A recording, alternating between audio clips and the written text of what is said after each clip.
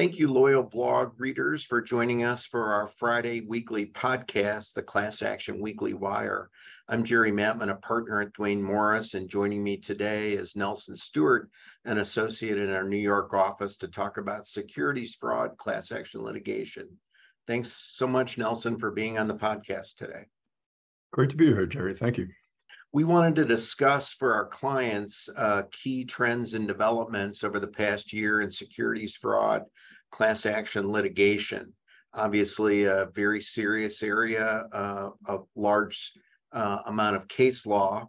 And so we wanted in this podcast to get your thoughts and ideas about what corporate counsel should be thinking about in terms of key developments in 2022 and what you see in the future in 2023.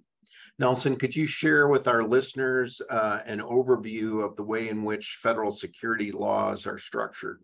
Sure. The pillars of federal securities law are the Securities Act of 1933 and the Securities Exchange Act of 1934.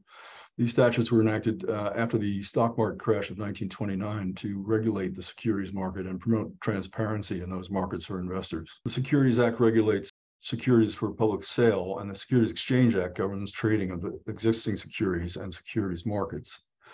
The Securities Act allows private litigants to pursue claims against corporate issuers for material misrepresentations or omissions made in connection with a securities offering, but a plaintiff needs to show that the shares of the security can be traced back to the actual offering in order to bring a claim under the Securities Act.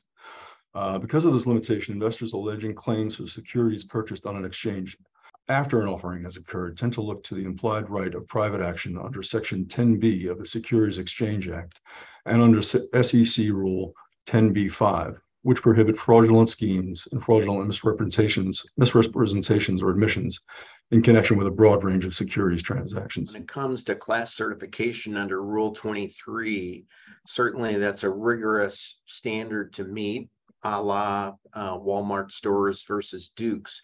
What particular barriers or challenges do plaintiffs face in this particular space when they seek to secure class certification in a securities fraud lawsuit?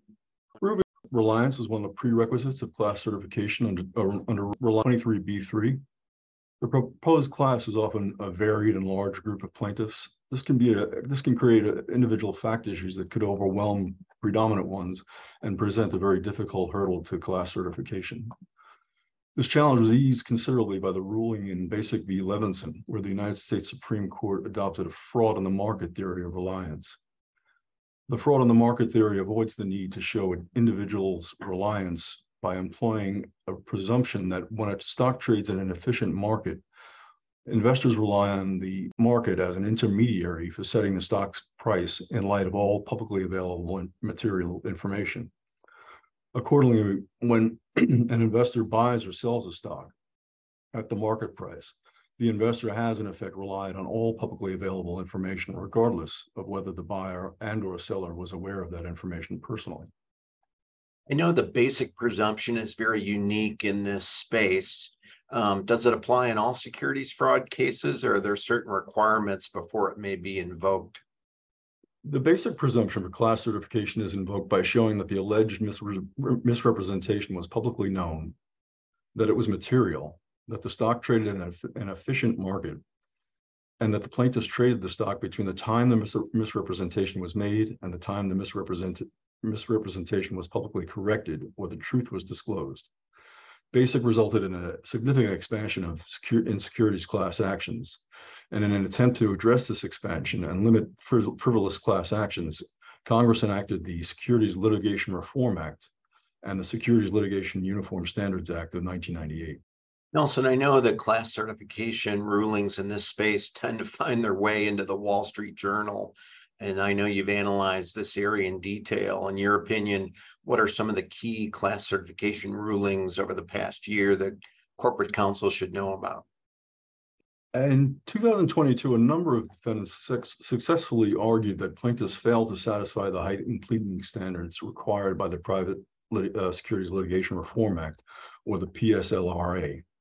The higher bar of the PSLRA requires that a complaint alleging misstatements or omissions specify each statement that is alleged to have been misleading and indicate reasons why the statement is misleading.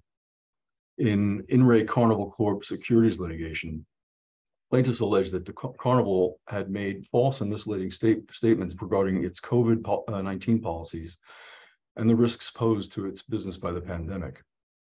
The court's review of the complaint found that Carnival's statements affirming compliance with regulatory requirements and safety protocols were not actionable and immaterial. The court found that the statements affirming Carnival's commitment to passenger and crew safety were too vague and too general to satisfy the specific pleading requirements of Federal Rule 9B and the PSLRA.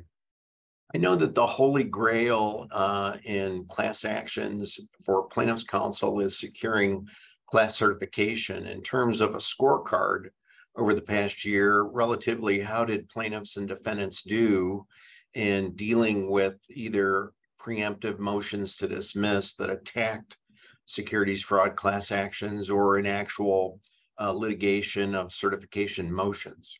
In 2022, plaintiffs' bar was successful in obtaining class certification of at least part of a class in almost all of the cases that went to that stage of litigation.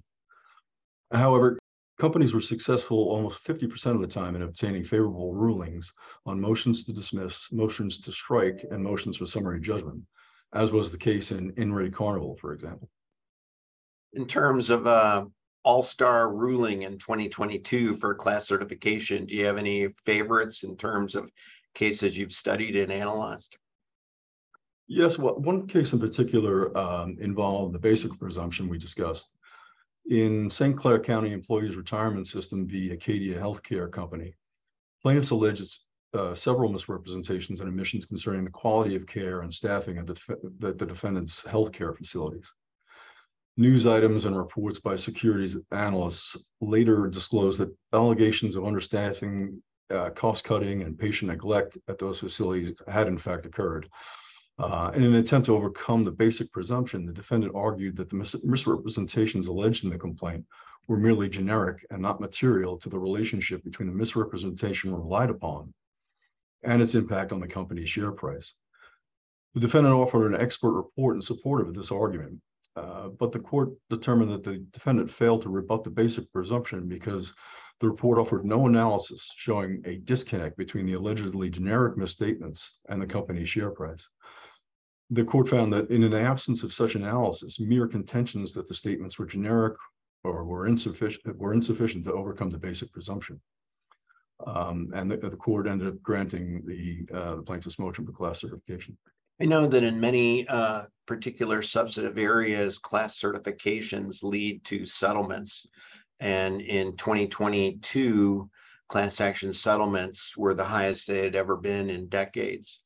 What did the space look like in terms of securities fraud class action settlements? The plaintiff's class action bar successfully converted class action certification rulings into class-wide settlement at a brisk pace in 2022. The top 10 securities fraud class-wide settlements totaled $3.25 billion in the past year. The top settlement was a class action against Dell Technologies for $1 billion, resolving claims that defendants breached their fiduciary duties to former shareholders of a particular kind of Dell stock.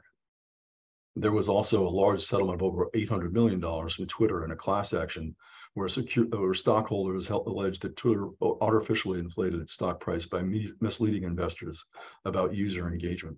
Those are hefty numbers and a lot of coin. I'm sure 2023, the plaintiff's bar will be loaded for bear again. Well, thank you for your analysis, Nelson, and for your overview of the developments over the past year in securities fraud class action litigation. And thank you to our listeners for joining our Friday weekly podcast. Have a great day.